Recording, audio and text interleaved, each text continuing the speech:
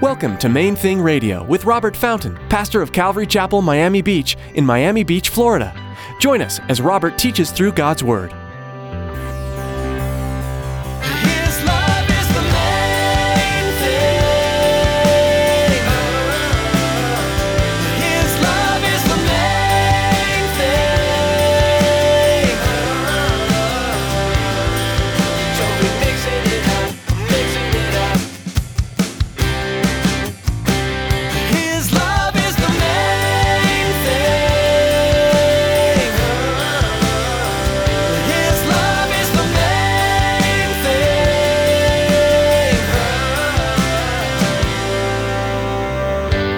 Have the strength to grow and become Christ-like. I don't have that. I'm a wreck left unto myself. So he didn't leave me unto myself. Instead, he put his own spirit inside me to transform me, to recreate me. And he wants us to understand here that we're kept by his power. You know, we can give him thanks for that. When we're tempted to give in to fear, unbelief, discouragement, no, he keeps me. God keeps us and gives us the strength we need. In today's message from Pastor Robert, he encourages us through 1 Peter that it is not by our own strength and striving that we are kept, only by Christ, and him giving us his Spirit do we have the strength and resources we need to be transformed into his likeness. Stick around after today's message from Pastor Robert. I have quite a bit of information that I'd like to share with you. Our web address, podcast subscription information, and our contact information. Now turn to 1 Peter chapter 1, and let's join Pastor Robert with today's message. His love is the main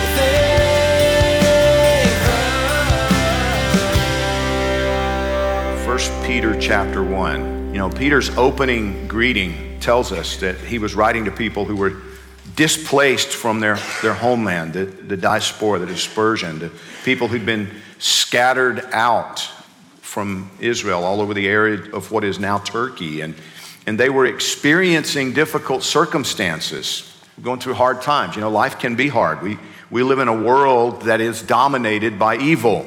1 John 5:19, warning us against putting our focus on anything or anyone other than the Lord Jesus, says, we know that we are of God, and the whole world lies under the sway of the wicked one. That's a verse that, to be honest, I think you and I would be wise to remember it, if not memorize it, you know, in the days in which we live. It's like, okay, we love the Lord, but the whole world is under the sway of the wicked one. In other words, your friends and your neighbors and your coworkers, they're not necessarily on the same page with you. They're not being influenced and led by the Holy Spirit. No, quite the contrary.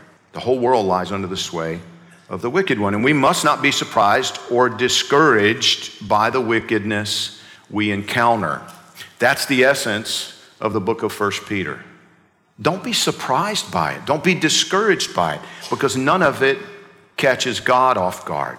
None of this is news to him. The fact that the world is under the sway of the wicked one is not news to your Father in heaven. You know, last week we saw that we have an inheritance reserved for us in heaven, and that he who keeps us with his omnipotent power, like we sang about, you know, right at the beginning here, he also keeps for us the inheritance that he has promised to those who love him and trust him. He has promised to keep you if you love him, if you trust him.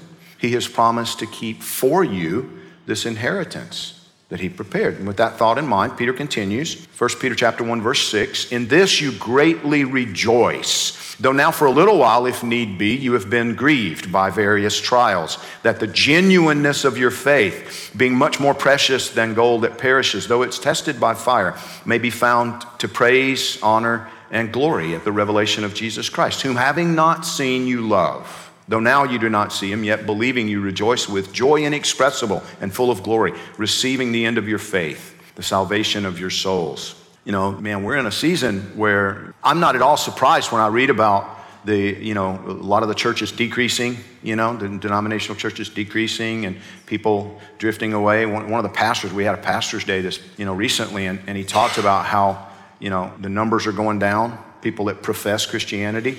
Well, that's going to continue. But because as the genuineness of people's faith is tested, the ones who were never sincere about their faith, about their relationship with the Lord Jesus, they're going to be like, never mind. I mean, really, believe what you want to believe. And you'll see people backpedaling. You'll see people stop professing to be Christians. Elizabeth and I talk about it quite often. Denmark, where she's from, Denmark is, quote unquote, it's a Christian nation. It's officially a Christian nation. The church is an agency of their government. The priests in the church are employed by the government. The church buildings are government buildings. And yet the majority of the people in Denmark are like, no, I don't really believe any of that stuff. I mean, yeah, I'm a member of the church because when you die, you got to have a place to be buried. So you can't be buried in the church cemetery if you're not a member, if you don't have your taxes go toward, and that's the way it works. You check off the box on your tax return, yes, I want to be a member of the church. And so you're taxed by the church. And interesting. But there's three things I want to focus on from our passage today. The first one, point number one, if you love the Lord Jesus, he says, rejoice. Rejoice. God keeps you by his own power. I love that, God keeps me. God keeps me. It's not my willpower. It's not my strength to live a holy life. It's not my strength to get this right. I've already, I demonstrated clearly I don't have the strength to get this right. I don't have the strength to grow and become Christ-like. I don't have that. I'm a wreck left unto myself. So he didn't leave me unto myself. Instead, he put his own Spirit inside me to transform me, to recreate me. And he wants us to understand here that we're kept by his power. We can give him thanks for that. When we're tempted to give in to fear, unbelief, discouragement, no, he keeps me. He keeps me. And I'm looking to him to do that.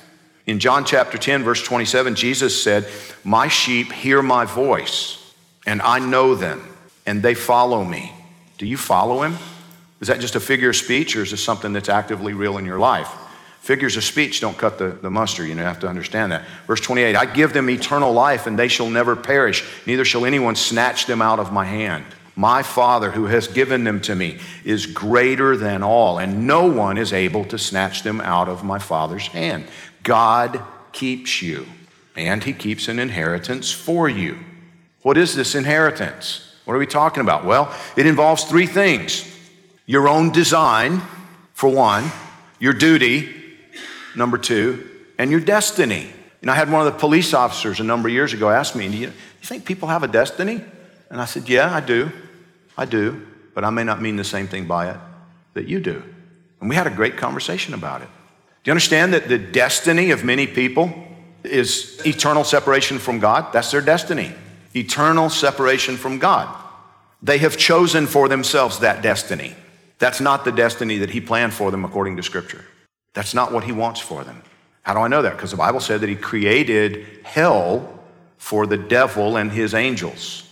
But he will allow you to go there. And that is the place, it's the only place that he set apart wherein individual people can be separate from God. The Bible says in him we live and move and have our being. It's impossible, according to Psalm 139, to get away from him. No matter where you go, you can't get away from him. So he created a place where it is possible for those who are determined to be separate from the God who loves them, to be separate from him. And he called it hell. But these three things, the first one, regarding your design, he promises to make you complete. That's something I hold on to. It's something that it's really an active part of my personal thanksgiving. I'm not going to stay like this. He is going to complete me. He has started something inside me. A little over 30 years ago, he began something inside me. And he promises to finish that. Hebrews chapter 10, verse 1 says, for the law, having a shadow of the good things to come, and not the very image of the things, can never, with these same sacrifices which they offer continually, year by year, make those who approach perfect. The shadow, we know that, like right now I'm sitting up here and these stage lights are shining and my coffee cup is sitting here and I can see the shadow. You can't see it, but I can see the shadow of my coffee mug on my table here. But I can't drink from the shadow. You understand what I'm saying? I can see it. It's right there. I see the perfect shadow. Actually, the shadow is in some way, it's bigger than the mug itself. In some ways, it looks like it might even be better because it's bigger. It's room for more coffee, but only there's not room for more coffee in there. That's an illusion. You understand what I'm driving at? Hebrews wants us to understand the shadow is not the reality. The shadow is not the coffee mug. This is the coffee mug, which has a shadow. And he wants us to understand that the reality that we experience in our day-to-day lives is in fact not the reality. It's the shadow. His love is the main thing. His love is the main